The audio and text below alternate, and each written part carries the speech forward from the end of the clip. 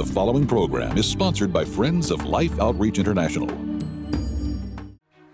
NFL tight end Benjamin Watson shares his hope for this nation, getting free from the fears and frustrations that divide us. When something like this happens, you either got to be on the side of the cops or you got to be on the side of the neighborhood. Mm-hmm. You know, whatever it is, we get in our corners and point the fingers. And what I want to do is tell people, look, let's put truth in the middle and let's find what the truth is. Getting real about race in this honest and healing conversation. Next.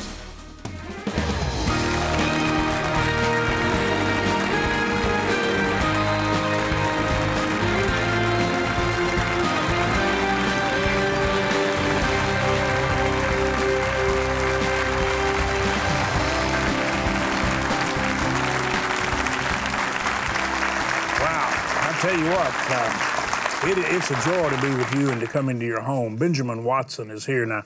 I'm James Robison. Betty and I welcome you to life today. This man is a gift from God for this moment. He's a football player, NFL player, won a Super Bowl ring. He's written a book called Under Our Skin, getting real about race and getting free from the fears and frustrations that divide us. Now listen to what Tony Dungy says. Tony Dungy, Super Bowl winner, great coach of the Colts and then other teams too, and just a great man of God and great commentator now. Benjamin Watson is one of the most intelligent, thoughtful men I have ever met, inside or outside of football. I know you will benefit from his insights. Now, I want you to just listen. For so many people, the racial divide is an argument, a political position, a debate on TV. But keeping our distance isn't working. It's not an option anymore. This is about you and me. It's about our neighbors, our children, and our world. And change starts here. Would you welcome Benjamin Watson to life today? Benjamin, good to see you. We did a program you can watch on Life Today online. We did a program earlier where we were talking about fatherhood and about he's got 5 kids and a beautiful wife and had a kid a year. It's pretty rapid progress. But he knows that there's not a whole lot of help there, so that book's in the bookstores. This book, Under Our Skin, I guess it came out after you had made a bold statement about what had disturbed you. I'm actually going to read it later. So unless you've memorized all of it, I'm going to read it. I don't know if you went to the trouble of memorizing what you said. You just came off the top of your head. Yeah. You were bearing your heart. Yes. And you said you were angry, and I'm going to read that. But that led to the book. Yeah. Can you just kind of capsule for our viewers what you're concerned about?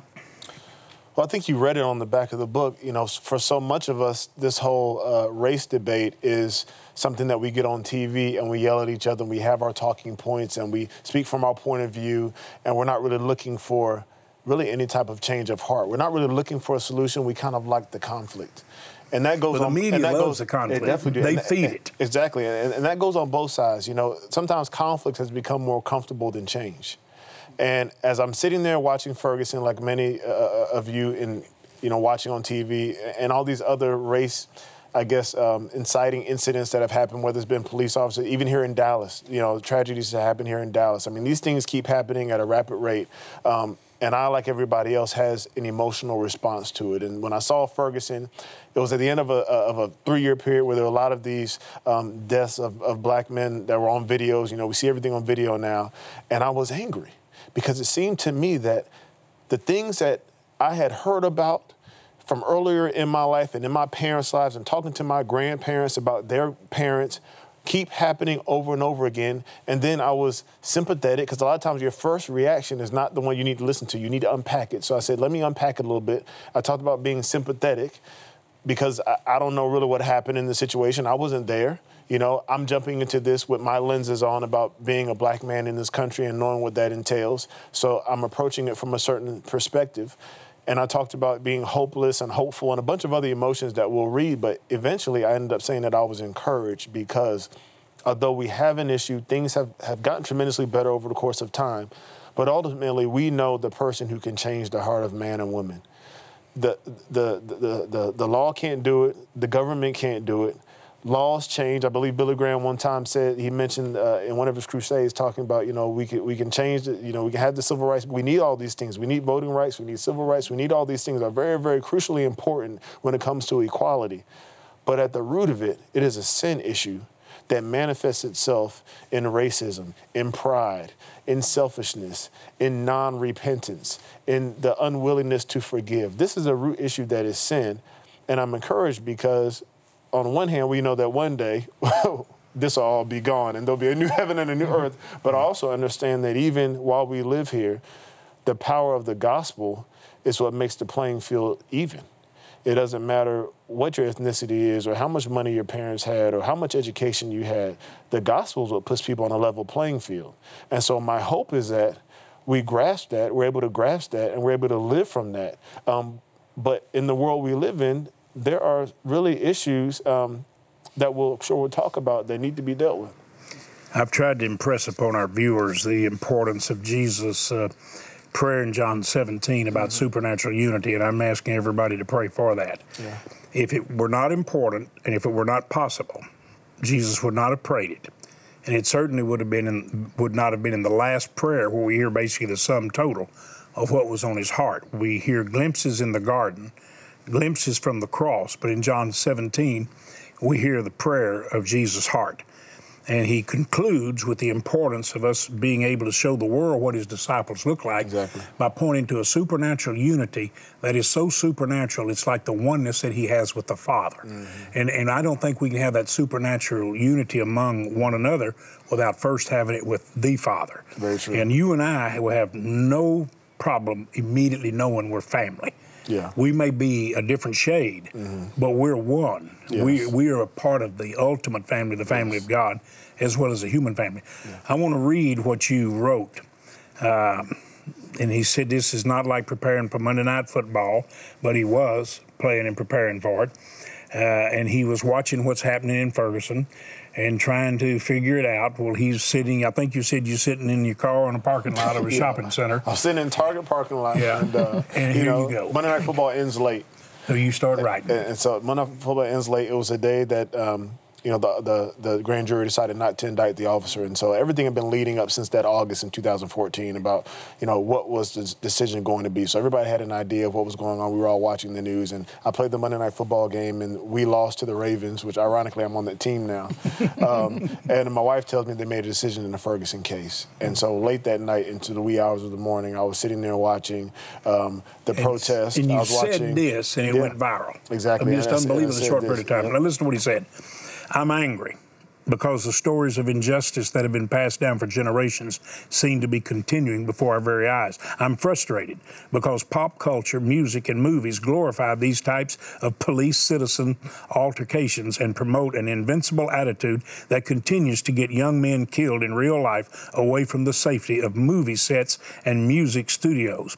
I'm fearful because in the back of my mind, I know that although I'm a law-abiding citizen, I could still be looked upon as a threat to those who don't know me. So I will continue to have to go the extra mile to earn the benefit of the doubt. I'm embarrassed because of the looting, the violent protests, the law-breaking only confirm, and in the minds of many, validate the stereotypes and thus the inferior treatment. I'm sad because another young life was lost from his family, the racial divide has widened, a community is in shambles, accusations, insensitivity, hurt, and hatred are boiling over, and we may never know the truth about what happened that day. I'm sympathetic because I wasn't there, so I don't know exactly what happened. Maybe Darren Wilson acted within his rights and duty as an officer of the law and killed Michael Brown in self-defense like any of us would in the circumstances. Now he has to fear the backlash against him and his loved ones when he was only doing his job. What a horrible thing to endure. Or maybe he provoked Michael and ignited the series of events that led to his eventually murdering the young man to prove a point. I'm offended because of the insulting comments that I've seen that are not only insensitive but dismissive to the painful experiences of others. I'm confused because I don't know why it's so hard to obey a policeman. You will not win. And I don't know why some policemen abuse their power. Power is a responsibility, not a weapon to brandish and lord over a populace. I am introspective because sometimes I want to take our side without looking at the facts in situations like these. Sometimes I feel like it's us against them. Sometimes I'm just as prejudiced as people I point fingers at, and that's not right. How can I look at white skin and make assumptions but not want assumptions made about me? That's not right. I'm hopeless because I've lived long enough to expect things like this to continue to happen. I'm not surprised, and at some point my little children are going to inherit the weight of being a minority and all that it entails. I'm hopeful because I know that while we still have race issues in America, we enjoy a much different normal than those of our parents and grandparents. I see it in my personal relationships with my teammates, my friends, and my mentors, and it's a beautiful thing. I'm encouraged because ultimately the problem is not a skin problem, but it's a sin problem. Sin is the reason we rebel against authority. Sin is the reason we abuse our authority. Sin is the reason we're racist, prejudiced, and lie to cover for our own sin. Sin is the reason we riot, loot, and burn. But I'm encouraged because God has provided a solution for sin through His Son Jesus, and with it, a transformed heart and mind, one that is capable of looking past the outward and seeing what is truly important in every human being. The cure for Michael Brown, Trayvon Martin, Tamar Rice, and Eric Garner tragedies is not education or exposure. It's the gospel. So I'm finally encouraged because the gospel gives mankind hope. Would you just say thank God and thank you, Benjamin? Now, that was a message, and you had no idea while you were just bearing your heart and writing these things down that it would actually become a gospel message proclaimed around the world. That shocked you, didn't it? It did. It did. And you know, I wrote it on my iPhone Notes app, sitting in a parking lot, didn't know how to post to Facebook, had to send it to somebody else to post to my Facebook page because they do that. I don't know how to do it. I know how to do it now. I'm the same way. But, you know, it's the Holy Spirit. And I think that whatever the situation is, you know, this is race, obviously. This is something that, you know, since 1619, when the first Africans got here, this has been part of our history, right? But whatever the topic is, whether it's race, whether it's abortion, whether it's, you name it, immigration, whether it's sexuality, violence, whatever it is that we're dealing with, we have to look at everything with a biblical worldview. Absolutely. We have to filter everything through the Word. As believers, we attack this issue differently. It doesn't mean we negate the reality of things that happen. We address those things from a social justice standpoint, from a governmental standpoint, but we're seeing things through gospel eyes, not through human eyes. And so there's a different power there. And so, you know, it turns into a gospel message because I believe that no matter what we do, no matter what our profession is, whatever we're talking about, the gospel has huge ramifications for whatever the situation may be. If somebody read that book, what do you think they'd take away from it? Well, they take away the importance of both and. Both and. We live in a time where you have to be either or. You're Democrat or Republican. You're red or blue. You're not purple. You are either on the left or the right, conservative, liberal. When something like this happens, you either got to be on the side of the cops or you got to be on the side of the neighborhood. Mm-hmm. You know, whatever it is, we get in our corners and point the fingers. And what I want to do is tell people, look, let's put truth in the middle and let's find what the truth is. And let's bow down to that. Mm-hmm. Not to our groupthink, whatever that is. Not because our grandma told us this or because our best friend feels this way, so I got to feel like they do. And if I step out of that think, they're going to disown me. No, let's have an allegiance to what's right and what's true. And let's meet there, not just staying in our corners. Also, I talk a little bit about something I call the living room racist. And I want people to identify racism and prejudice in their own heart. I want people to come face to face with it. It's a hard thing to do. A lot of times we have friends of different backgrounds and we think that means something. It may mean something, but where's your heart on this issue? And once you've identified whatever it may be that you're struggling with, be willing to repent of it. There are times in the book where you're going to want to throw the book at me. That's great. There are times in the book people have told me that they want to stand up and give me a standing ovation. And a lot of times that depends on people's backgrounds, what parts they want to stand up on and what parts they don't. But I want to bring people to a place where they realize their own faults in this whole racial spectrum, and then finally for them to see what they can do better. Are there intentional relationships that they need to make with somebody that's not like them so that they can have an honest conversation about it and they can ask questions without being labeled because they have a relationship with that person that's not like them and there's a certain amount of trust there. That's just a couple things. Well, I think from listening to you two, I come away with every life is important. You know, it's not, we should look at people not because of their color or what they do or their life. God created them. We've all been created in His image. And what does God want me as a Christian?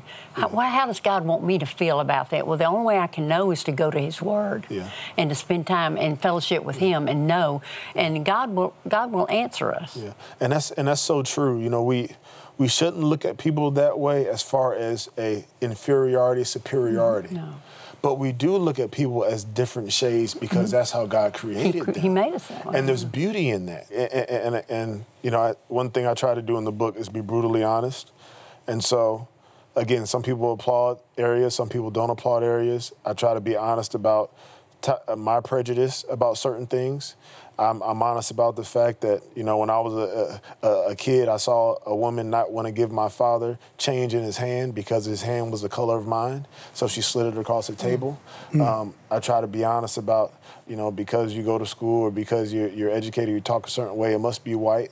But what does that really mean? What that really means is that our identity, what we think is good, is always associated with whiteness. And that's an issue in and of itself.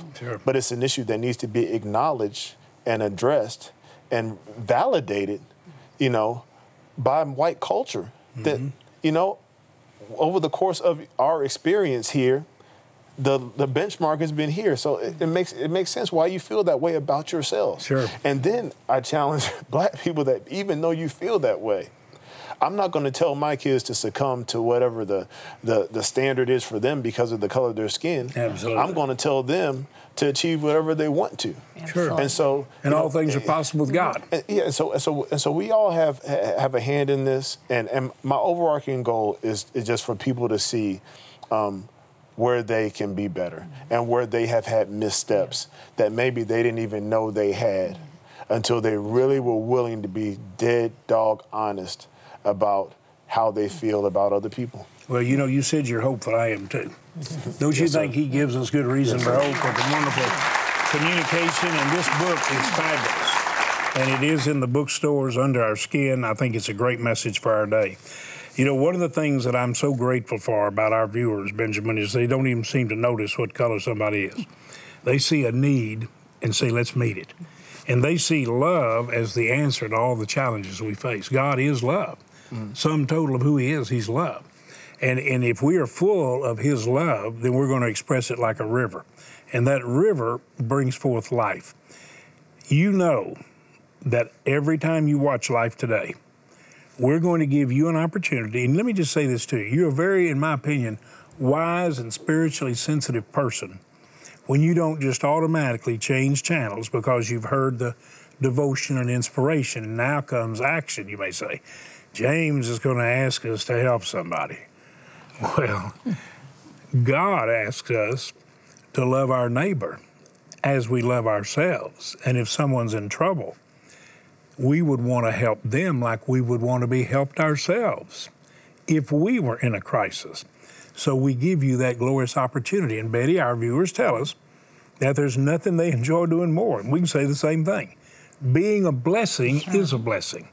I want you to look here and see someone who was a miraculous blessing, and we can be also. Watch closely. War and conflict are predominant in the short history of the world's newest country, South Sudan. Villages are routinely attacked. Innocent families flee for their lives as their meager homes are burned to the ground. Those lucky enough to survive the ambushes have nothing but the clothes on their backs as they wander in search of safety. Parents are desperate to find food sources for their children and often go without, so their children can go to bed with a little food in their stomachs. As the years pass, surviving family members band together and do whatever they can to survive. In 2015, the Life Outreach Mission partners working in South Sudan met one such family. Leek, along with his father, grandmother, and older sister Nyagut, were living under this tree. The family's main source of food was the wild fruit growing in the tree. As the fruit from the lower branches was depleted, Nyagut began climbing the tree, higher and higher as needed. She bravely and sacrificially tried her best to provide for Leek and her family. Recently, the missionaries returned to that tree and sought out Leek, Nyagut, and the rest of their family. Although they now had a simple hut to sleep in, heartbreak and tragedy still plagued this family. Nyagut had passed away a couple of months prior, most likely as the result of malnutrition. Leek says he misses his sister, and the mission team was heartbroken by the pain and hopelessness evident in his eyes. As famine and starvation sweep across South Sudan, families such as these fear for their future. The grip of this crisis is tightest on the children. Leek and many other children just like him need food, and they need it now. Boy, if that little sister, big sister, could climb that tree day after day to try to get the fruit higher and higher after they had eaten that which they could reach. And then she's the one who did so much trying to help the others is the one who's gone. The one who helped. And now, Betty, we have a chance to not only take her place, but to feed many families like hers. The missionaries have 400,000 already located that we can feed, that are in place, that have the same needs you saw there. And we can be like that precious sister that you might say in a way gave her life trying to help her family. And I'm sure each one family member has done all that they know to do, James, to find some kind of little morsel to put into their bodies to feed, especially the little ones that would likely be the ones to pass away first because their little bodies haven't developed and become strong like they could be. And I just ask you to join with us again. I know we ask you many times, but we don't get tired of asking, and I don't believe you get tired of us asking. So please join with us again, and let's get food to these so desperate families that are just, they don't know what to do. They love their children too, as we love ours. And so let's join together and make the difference and reach out. We can do it. We've done it before. Well, you know, when you think about the effort that precious girl went to, and the missionaries and relief workers, could we not go online or go to the phone and make a call and a gift that could save many lives and put in the hands of those beautiful little malnourished children and their families that which would give them life and a future while they overcome all the challenges they face? Would you do it? Would you just reach out, even reach up to God and say, God, show me what to do. Let me be the blessing they long for. Let me meet their need. Would you do that? This is the last week of this emphasis on mission feeding, where we take a period of time. We try to raise the resources to take care of people for many months. And we're asking you to do that right now. $100, we can feed 10 children for the next several months. $1,000, we can feed 100. And during this last week, because the crisis is so great, the need so severe, I'm praying many of you will give $1,000 or more. $100 we can feed 10, 50 we can feed 5, 30 we can feed 3, and don't think that that's too small for those 3 children. It's life. Would you right now go online, or would you dial the phone number and take your bank card and just make the gift God put on your heart? This is the last week now for this emphasis, and we need to hear from everyone. Some of you have already given even in this emphasis, but I'm telling you, we've not reached the goal. And together we can, and I believe we must, and I believe we will. thank you right now for making the gift God put on your heart. Remember, this is the last week, and it's really, really important that we hear from you, important to so many who have such a critical need. We can meet that need, and we can do it together. In impoverished and even now famine-stricken areas of Africa, children are suffering. The need is great, and without food, they face death by starvation. Life's Mission Feeding Program is ready. With your support, we're able to feed and care for children in famine areas of Sudan, as well as Angola and Mozambique. With all of our previous reserves gone and Mission Feeding facing the worst drought and food shortage in years, we urgently need to replenish our food supplies to reach 400,000 children counting on us. Your life-saving gift of $30, $50, or $100 will help feed and care for 3, 5, or 10 children for the next 3 months. Please also consider a special gift of $1,400 to help sponsor a school and help feed 140 children for 3 full months. With your gift of any amount, we'll send you my Daily Word devotional. This box set of 4 seasonal devotionals will help you read, reflect, and renew yourself through God's Word, with space to journal your thoughts and reflect each day. With your gift of $100 or more, you'll also receive Carrie Job's newest music project, The Garden, along with the Story Behind the Garden companion DVD. And finally, with your gift of $1,000 or more, be sure to request Determined Eagle, our 2017 commemorative bronze sculpture. This is the last week. Please call, write, or go online today and make your gift of life to help feed and care for hungry children.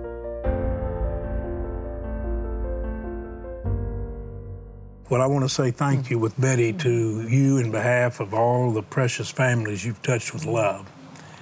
Thank you for taking that big sister's place. She was absolutely beautiful going up there for her family, and then we had to look at her grave. But I believe we're going to live with that kind of love carrying us and helping others. We're sending you to say thank you, the seasonal devotional book, but if you'd like to have Benjamin Watson's book, Under Our Skin, I think this is a word for the day, as he's a gift for the day. So you simply touch someone with love, help us provide feed for those precious ones that so desperately need our help, and you'd like to have this book, just ask for it. It is in the bookstores. You can get it online. But if you'd like us to send it to you, we will. Join Betty and me in saying thanks to this truly great and gifted man. Benjamin, thank you, my friend. I pray that you have a great season, and maybe in the later years of your career, you'll end up with the Dallas Cowboys. My aunt would be a lady. Your aunt would be a lady. She loves it. She loves it. Thank you so much for watching, and thank you for helping us share a life with people who desperately need our love.